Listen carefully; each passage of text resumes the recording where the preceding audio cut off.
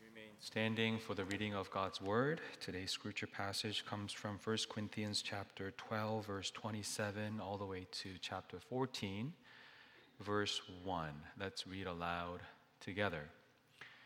Now you are the body of Christ and individually members of it. And God has appointed in the church first apostles, second prophets, third teachers, then miracles, then gifts of healing, helping, administrating, and various kinds of tongues. Are all apostles? Are all prophets? Are all teachers? Do all work miracles? Do all possess gift of healing? Do all speak with tongues? Do all interpret?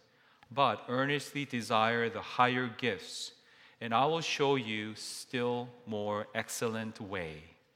If I speak in the tongues of men and of angels, but have not love, I am a noisy gong or a clanging cymbal. And if I have prophetic powers and understand all mysteries and all knowledge, and if I have all faith so as to remove the mountains, but have not love, I'm nothing. If I give away all I have, and if I deliver my body to be burnt, but have not love, I gain nothing.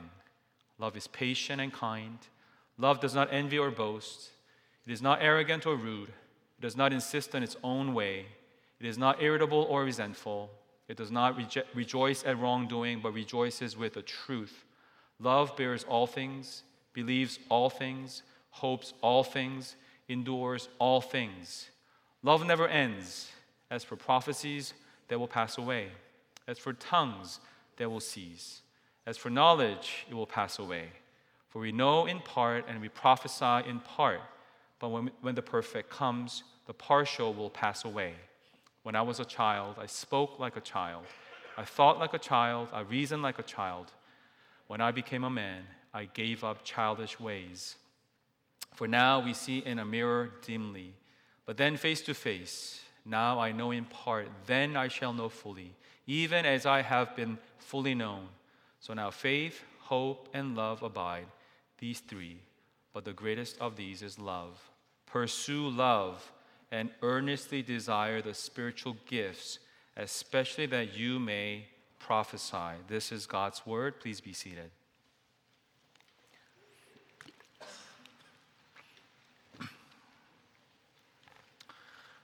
It's good to be back. I was in Peru for about a week.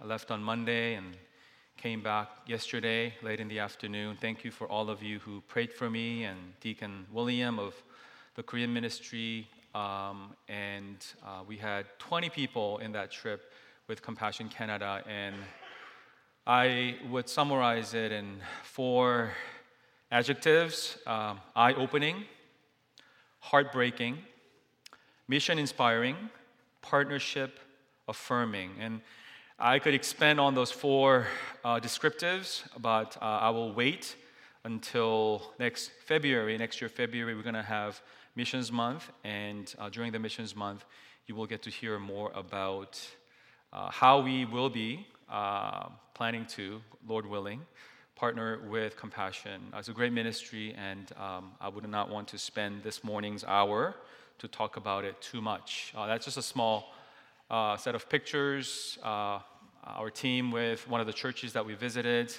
lots of children with lots of brokenness in their families, but churches are doing amazing work in many of the regions that Compassion works together. And that little boy in the picture with the Bible, first time receiving a Bible, his own Bible, a cute boy that I got to connect and play with. And so many stories that God humbled me and broke me, and in due time we'll share more.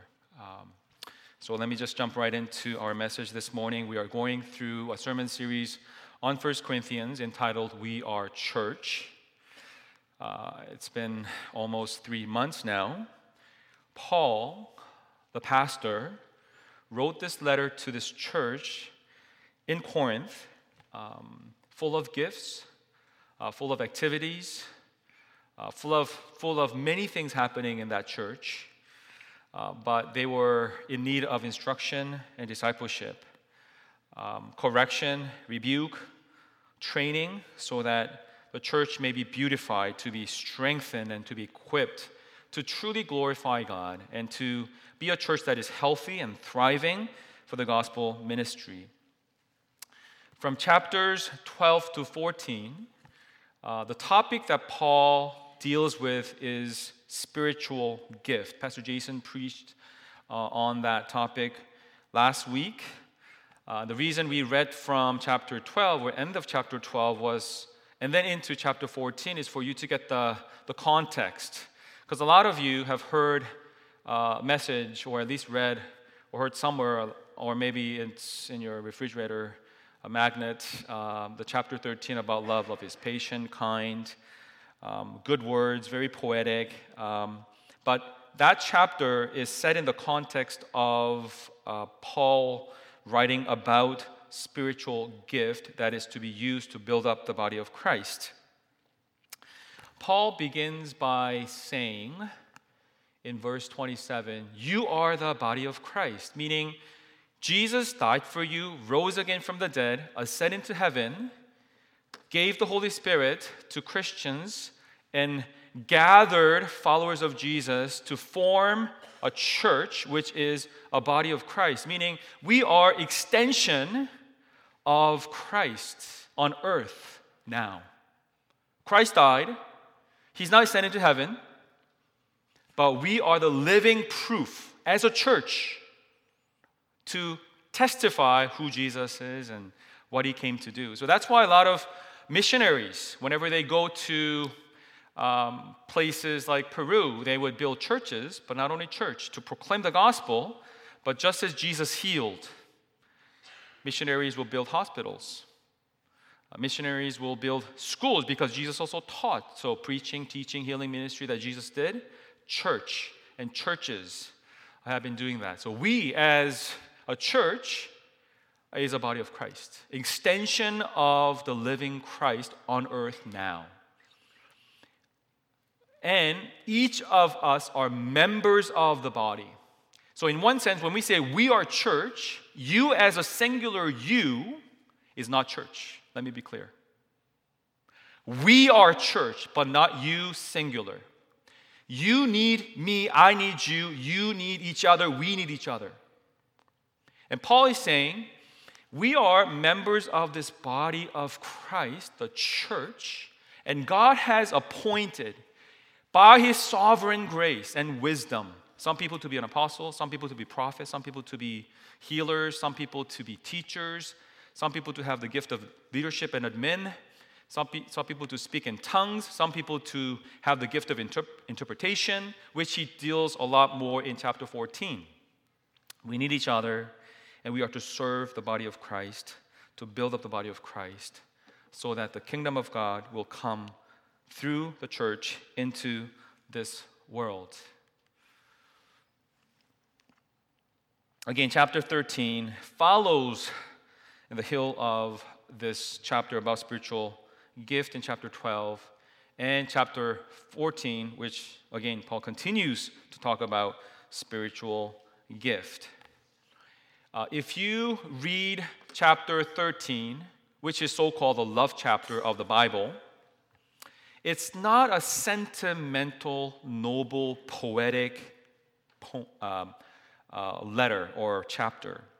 If you look at the overall context of the whole letter, it's not sentimental at all.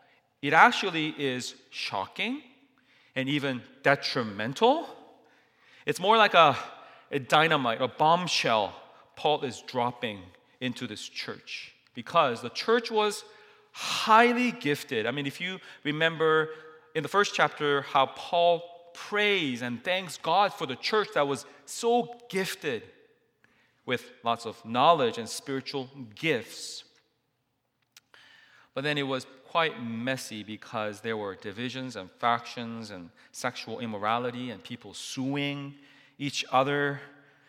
And the spiritual gifts they were using wasn't really to build up other people, but they were using them to show off, to feel better about themselves. And Paul had to not only talk about spiritual gifts, but how to use the spiritual gifts. Again, Paul is not against spiritual gift. we see here at the end of chapter 12, earnestly desire the higher gifts. And Paul would expand on that in chapter 14. So we're not going to get to that. Later in chapter 14:1, he comes back and says, earnestly desire the spiritual gifts. But then he also says, after saying, earnestly desire the spiritual gifts, and it's great that we're going to talk, we had the spiritual gift survey, the test, several weeks ago, and today we get to, after the service, find out about how you can use your gift to serve in different ministries. It's great, but Paul wants to pause. And I think it's very timely that we're talking about this today, as you will be signing up to serve in different ministries, and you hope. He wants us to pause and think about, okay, you're gifted it in a very unique way, praise God, and you will use that, but make sure that you use it in a way that is glorifying to God and that will truly benefit other people. And he uses the word, I will show you a still more excellent way. And later he says, pursue love. Whoa. Okay. I'm not really gifted in that. Okay. Okay. There you go. Literally, in Greek, it's exceeding, the more excellent way, literally translated, is exceedingly uber eminent. Like, Paul is saying, you know what?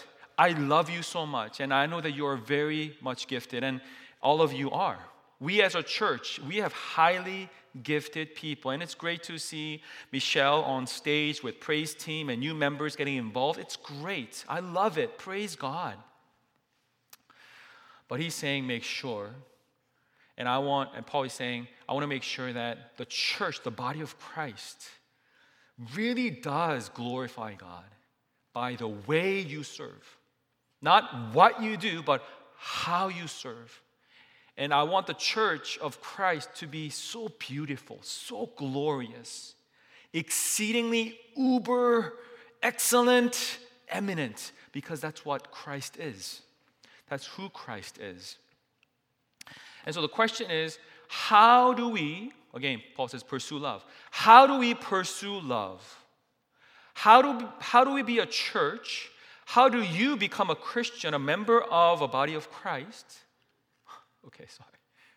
A Christ who is exceedingly uber eminent as a member and us as a church.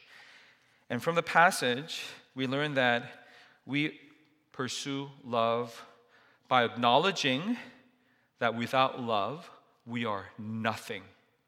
We are nothing. First, we have to acknowledge that. Second, we have to embody the character of Christ. And Paul actually points us, thirdly, for us to have that character of Christ, we must behold the glory of Jesus Christ. So let me go one by one. First, acknowledge that, quote unquote, that's the language he uses, I am nothing without love. So verse 1, chapter 13, he says, if I speak in the tongues of men and of angels, but have not love, I am a noisy gong or a clanging cymbal. For those of you who may know or not know, the historical background of the church, and you can kind of find out by reading the whole letter, the church, again, was very gifted, especially they were able to pray in tongues. How many of you pray in tongues? I'm just curious. Okay. We don't really practice at New Hope. Some churches even restrict pray in tongue. I believe I received the gift of speaking or praying in tongue when I was in university. It's part of spiritual gift, and I'm not a cessationist, just to be open. We as a church, we as a denomination don't really talk about it. I was at one time I was at a prayer meeting for this missions team back in Virginia when I was in university. That's over 20 years ago. I went to help out with praise. Back then I was actually leading praise. You're like, what? Okay, anyways. I remember this intercessory team. would be praying for every single missions team member, and they were praying in tongues, and they were actually members, two of them, who were able to interpret the tongues. So they're like praying, and I don't understand. No one understands, right? And then one sentence by one sentence, this person who is gifted in interpretation, and Paul talks about in chapter 14, at church, prophesy, like speak words that people can understand. But when you speak in tongue, make sure that you have an interpreter. It was like first time for me to experience, wow, I mean, this stuff is real. There's speaking in tongue, and there's interpretation of tongue. And it was very edifying. Very edifying. The church, Corinthian church, there were people who had the gift of prophecy and speaking in tongue and interpretation of tongue. It's a kind of gift in some denominations. Like if you have the Holy Spirit, you have to speak in tongues. So I remember before I went to Israel with a team in a church now this is a church in Vancouver. This young pastor was Pentecostal background, and he believed that if you truly want to be a spiritual person, you have to speak in tongue. So we had about 12 people in the group. 6 of them were able to speak in tongue. 6 of them weren't able to speak in tongue. And so the 6 without the gift of speaking in tongue, he would say, okay, repeat after me, la la la la la la la, and then they would have to do la la la la la la la, and then he would try to force this person or people who didn't have the gift to speak in tongue. And I remember by the end of the trip, and he would do that even in Israel when we were in Israel, it didn't come. It didn't come. And it shows how it's not the pastor who gives the gift, it's the Holy Spirit, it's God Himself. He would apportion different set of gifts to build up the body of Christ.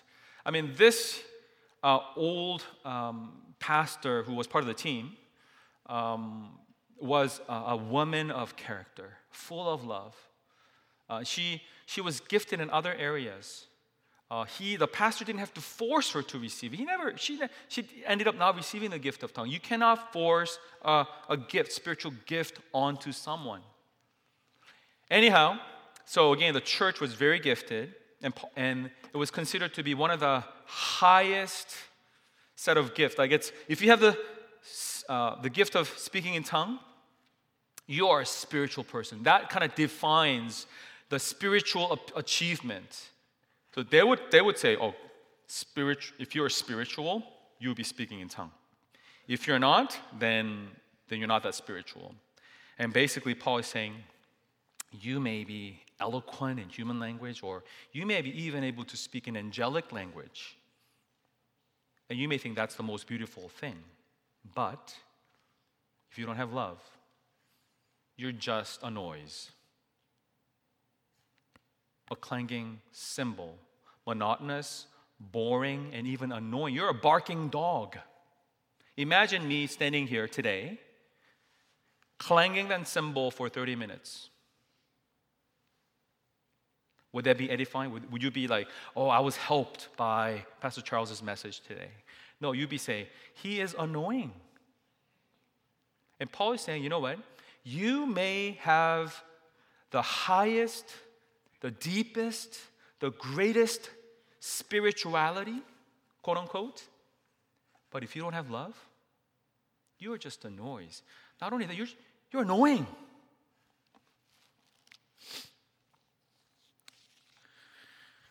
And then he says, if I have prophetic powers, by prophetic powers, he means understand all mysteries and all knowledge.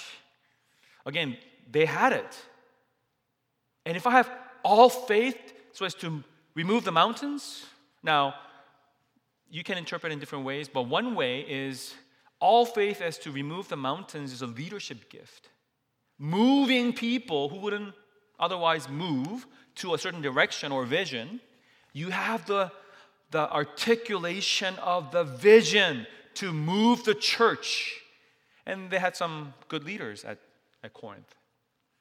And he's saying, you know what? If you don't have love, as much as you're so gifted with these prominent gifts of prophecy, and you know the mysteries, you have you can fathom the depth of God's heart or truth, and you're very knowledgeable, and you're a great leader, people follow you, you can even work miracles, but if you don't have love, you're nothing. The gift is worthless, it's useless. When we come to, and Paul is not alone here, when we come to Matthew's gospel and Jesus is teaching, again, disciples, about what it means to be a Christian, what it means to follow Jesus, he says this, not everyone who says to me, Lord, Lord, will enter the kingdom of heaven. I thought if I confess Jesus as Lord, I'm saved. But the one who does the will of my Father who is in heaven. So it's one thing to say whatever you say with your lips, and you may be really good at it. Another to actually do it. As you will see later, love is not feeling or thinking, it's about doing. The one who does the will of my Father in heaven. And then he says this, on that day, when you stand before Jesus, many will say to me, Lord, Lord. Again, Lord, Lord, repetition, that's an emphatic. Like, I'm religious. I went to church. I served in the Bible camp. I went to even missions. I was a pastor. Did we not prophesy in your name? Preach, teach, Sunday school? Cast out demons? I mean, that's pretty spiritual. Cast out demons in your name? And it's not just in any name, in Jesus' name. And do many mighty works in your name? I mean, if by our standard, if someone is a good preacher, if someone is able to cast out demons in the name of Jesus, if someone is doing mighty works in the name of Jesus, wouldn't you agree with me that that person is not only spiritual, he's a solid Christian? And then Jesus says, and then I will declare to them, I never knew you. Depart from me, you workers of lawlessness. Boom! It's a bombshell. It's not about being religious. It's not about being spiritually gifted. It's not about achieving some kind of a spirituality. Jesus looks right through the veneers of our activities, and later you will see even our sacrifice. Oh my goodness. If I give away all I have, like, okay, I went to Peru, and like, these people are living below the subsistence level, and you would want to help them, and you would give all you have, literally. And even if I deliver up my body to be burned, it could mean like, okay, I love, like, I want to express my commitment to Christ by committing martyrdom. Like, I'm willing to die for my faith. That's pretty impressive. Sacrifice, service. I give my time and talents and tithes, and talent. Yeah, everything you have. But if you don't have love, I gain nothing. I mean, this again, if you really knew the context, and even now, some of you may be feeling like, I don't know, then what is love? I thought, like, if I'm like giving all I have, if I'm delivering up my body to be burned for the sake of Christ and for other people, I thought that's love, sacrifice. But did you know that you may be sacrificing without love? You may be sacrificing for your family, for your church, for whatever cause without love. It's possible.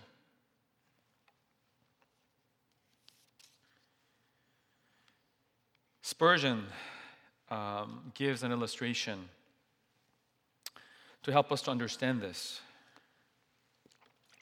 There once was a gardener who grew vegetables in a small farm. One day he reaped this huge, beautiful carrot. And he's like, I love the king. He's a great king, and I want to honor him and pay my tribute to my king. So he goes to the king and says, my king, I want to honor you by giving you this precious carrot as my tribute to you. The king saw the carrot, but saw through the carrot the heart of the farmer, and he was impressed. And the king said, thank you. You know what, I have this huge piece of land close to your farm, and I don't need it. No one's really using it. I want to give it to you. And the farmer didn't expect that, and he said, thank you. And then he left, and in the court was a nobleman who overheard what just happened. He's a smart man. He thought to himself, for one carrot, he got a huge real estate? My goodness. Okay. So he went to his barn and brought a beautiful stallion, a horse, and brought to the king. My king, long live the king. Here is my horse. To honor you as my king and to pay my tribute to you. The king looked at him and said, thank you. But that was it. He didn't say anything. So the nobleman was expecting him to say, oh, thank you, beautiful horse. I'll give you something much greater than a piece of land, was what the nobleman was imagining and hoping to get. The nobleman was puzzled. The king did not say anything. He waited for the king to say something. And so he kind of stuck around, and then he asked the king, oh Lord, my king, why are you treating me with unfairness? You gave this farmer who gave you a little piece of carrot, and you gave him a huge piece of land, but you have given me nothing in return to my beautiful horse. And the king replied, the gardener gave me his carrot. You gave yourself a horse. Do you get that? The gardener gave me his beautiful carrot, but you gave yourself a horse. The ulterior motive, the motivation, the true motivation of the nobleman was not to honor the king, but to feel better about himself and to get more stuff for himself. It's pretty revealing. We can do so many things for God in the name of Jesus, and we say to glorify God even.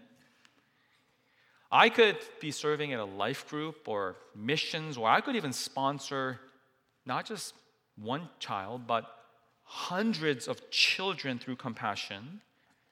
But I may be doing not for the sake of God or sake of other people, but for my sake.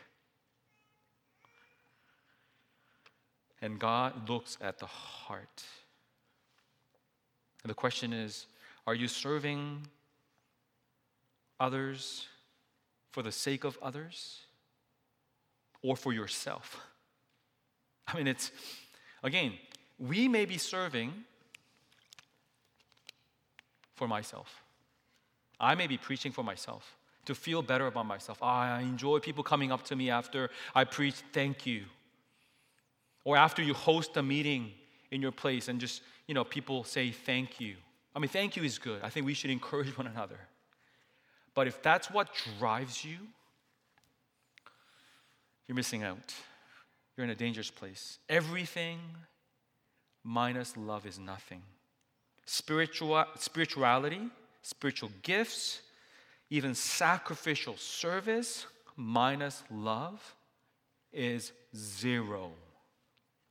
You could have many zeros. Fill the whole page of your life with zeros, activities, and even sacrifice. And it amounts to literally zero, nothing. Millions of zeros amounts to nothing. You can do, and be nothing. For those of us who are spiritually gifted and using our gifts to serve, we cannot assume. I cannot assume. I have to check my heart. You need to check my heart this morning. Just because you're serving, and people actually do recognize you serving sacrificially, and even not only appreciate you, but applaud you, it doesn't mean that you are having the right heart, or serving with the right heart, or you're loving, because love is deeper than that. And for those of us who seek to have spiritual gifts of some sort, Paul encourages us to pursue or desire with earnestness. But what we are to pursue the most is not charisma, but character, the deep love. It's interesting how in this passage, as I was reflecting on this passage this week, Paul does not say you or even we. Before this passage, chapter 12, and after this passage, chapter 14, Paul uses you and we a lot. It's pretty conspicuous that Paul uses the language of I. So this morning, you are not to be finger pointing at your spouse. You see, you're going to come to that love passage, the description of love. See, my husband, my wife is not loving. That's why we have the problem. You see this, the members have this guy in my life group or this guy in my ministry team. See that guy's doesn't have that. No. Paul is saying, you know what? Look at yourself. I'm looking at myself. It's not about judging one another that you don't have love. It's about self-reflection. Do I have it? Even if I have all the spirituality, gifts, sacrifice, I amount to nothing. And so you're questioning, okay, then what does it mean to love, right? If love isn't all that, even sacrifice or apparent sacrifice, what does it mean to pursue love? And that brings me to the second point. And just to comfort you, my first point is usually the longest. My second point is the second longest, and third point today, especially very short. So we should be done within 10 minutes. Yeah. Whenever I prepare to preach, I do tend to over-prepare, and I have some issue. I need to get some counseling. I know that. I acknowledge that. But it's my way of helping you, and hopefully it is helpful. Okay, so the second point, besides how do we pursue love by acknowledging that I'm nothing without love, is to embody the character of Christ. And Paul lists number of different characteristics. So he goes first by saying love is patient and kind. And they go together. Those are the first two positives. Patient literally means long-suffering.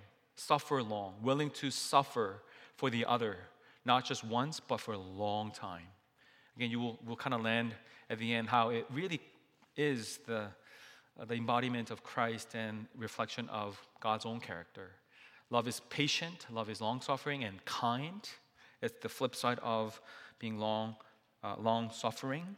Readiness to do good, to help to relieve burdens, to be useful, to serve, and to be tender as you are doing that, and to be sympathetic to others. And I can think of our members who have that character. And I praise God for that. And I want to grow in that myself. And then he comes with the 8 nots. Love is not envious, or it does not envy. It does not boast. It's not arrogant or rude. It does not insist on its own way. It's not irritable. Literally, it means it does not keep the record of wrongs. It does not keep, you did this to me, I'm going to pay you back. I mean, it's a lot of marriages fail or are not able to work well together because whenever we get into fight, we bring in not just what happened last week, but what happened like 15 years ago or 20 years ago, even going back to 50 years ago, right? And Paul says, you know what, if you truly love, you forget, just as Christ has forgotten about your wrongdoing, just as Christ forgives. And it doesn't keep bitterness. It does not rejoice at wrongdoing. Forgiving just doesn't mean condoning sin. You cannot, if you truly love someone, let go of this person living in sin. You have to confront sin. Right? You cannot rejoice in sin or wrongdoing, but rejoices with the truth. And then Paul says, love bears all things, believes all things, hopes all things, and endures all things. Up to here, some of you may be saying, okay, I'm doing all right. Yeah, I'm doing okay. Some of you may be feeling like, I don't have love. I'm convicted. I didn't do this well or that well. When we come to this verse, love bears all things, believes all things, hopes all things, endures all things. Now it kind of turns the table a bit. It's not just almost impossible, it's impossible. Bears, all things? All things? All things? How is it possible? These are the characteristics of Christ ultimately. Christ who sacrificed himself for his, not just other people, but his enemies. Do you know that in the original language, it is interesting, and the English cannot really bear that or show that. All of those adjectives, even patient or kind, every descriptive is not adjective, but it's verb, and it's in present tense form. It means that's the reality of someone. Paul is personifying love, and he's pointing to Jesus. That's why the second point is about embodying not the gift of Jesus, but the character of Jesus. And when these list of characteristics are applied to us as followers of Jesus, it's telling that it's a character that is transformed inside out, as we sang the song this morning, inside out by the grace of God in Jesus Christ.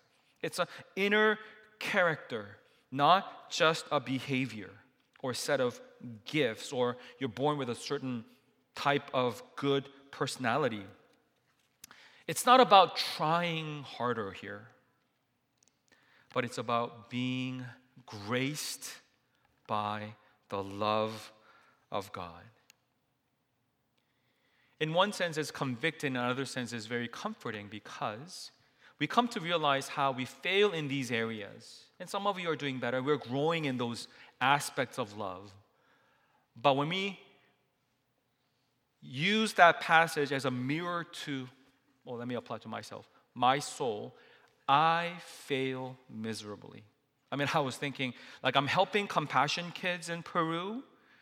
How am I serving and respecting and honoring my parents, my children, and caring for my own children and my own wife to begin with, and then my church? Oh my goodness, I fail miserably in many, many ways.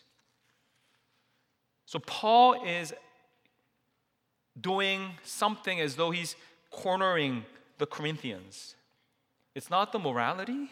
It's not the giftedness. It's a complete different category. It's a gospel-transformed heart and character. So Paul is not saying, if you want to be loving, be like this. That's not what Paul is saying. Paul is actually showing. That's why he uses the language of, let me show you the exceedingly uber eminent way, and Jesus is the way, right? The person who embodies this. Something must happen in your heart and my heart for us to be that, to grow in that. And that something is the love of God in Jesus Christ coming upon you as a power through the Spirit to change us inside out, which brings me to the last point, the shortest point, and that is to see Jesus, the perfect love. Again, Paul says, I will show you the exceedingly uber eminence, the excellent way. In 2 Corinthians, we all, with unveiled face, beholding the glory of the Lord, when we behold the love Himself in worship, and as we sing, somehow by God's grace and the Spirit is working, cause us to repent and to be convicted. But then not only that, He pours out His love into our hearts through the Spirit as we are beholding the beauty and the glory of Jesus Christ, to be transformed inside out into the same image who embodies 1 Corinthians 13 from one degree of glory to the next. That's why we can read this as Jesus is patient and kind. He suffered long for you and me. Jesus does not envy or boast. Jesus is not arrogant or rude. He's for you. He does not insist on His own way. Jesus does not keep record of real wrongs or is never resentful. He does not rejoice at wrongdoing, but He rejoices with the truth. It is Jesus who bears all things, believes all things, hopes all things, endures all things. It's more than trying harder. We're not talking about religion here anymore. We're talking about a supernatural work of God's grace in your heart and my heart in the Church of Jesus Christ. That's why we are solely dependent on the grace of God. That's why Paul, in the beginning of the letter, as he's thanking God for the great gifts, many, many gifts and knowledge that the church has, he's thanking ultimately for the grace of God and the faithfulness of God, who still loves a broken people like me and you. Let me end with a story. One of the highlights of my Compassion Vision trip this week was meeting graduates of the Compassion's ministry. In the picture, you're seeing Melina. She lives in Piura, which is north of Peru. I met her on the second day of our trip. Before meeting her, we were just visiting churches and meeting children, playing with children, and hearing about church's ministry for the children. On that day, when I met her, I got to hear about her story, about the love that changed her inside out and people around her. And I got a permission to share her story. She's now 25, studying business administration, almost done, and she's also serving at this church where she grew up receiving the support and the sponsorship of Compassion. I mean, as you can see, she looks bright and she exudes smile and humility and humble confidence and deep joy. But that was not the way she was when she was young. She grew up in a very, very dysfunctional, very broken family, growing up asking, why am I on earth? Why did God allow me to be even born into this bad reality, this ugly, dark reality? She started the Compassion Ministry when she was 8, and her sponsor, who is from Texas, sending her a letter as the sponsorship began. And the sponsor would write a letter saying how God has a purpose for her life. And it's interesting. The letter's not sent like every week or every month, but whenever the letter was sent, and the timing is mysterious too. That's something that she needed to hear, just to be affirmed why she's living, how Christ died for her and loves her and gives her new life and purpose. So the letters that accumulated months by months and year by year were signs of God's love for Melina, and that sustained her and gave her hope throughout the dark seasons of her life. Every birthday, the sponsor lady would write a birthday card to bless her and to encourage her. She has kept all those letters. What's amazing is even after her turning 22, because usually the sponsorship ends. It begins at around age 3, and then it ends when the sponsored child turns 22. But the sponsor did not stop writing the letter, but we remembered to write a birthday card. And she would be strengthened by the letter and the love that she received. And she calls her sponsor her second mother. And now she's at a place where she wants to sponsor children as she has received. Now she wants to share that. And it's a beautiful story of how a person, a member of a body of Christ, loving a person who is far, far away. And that's a power of love, right? It moves hearts of people. It shapes and sanctifies and strengthens a person who is so broken. And I was thinking, first of all, I need to start writing letters to my families and my sponsored children. But to apply that in our church context, what a beautiful church it would be, right?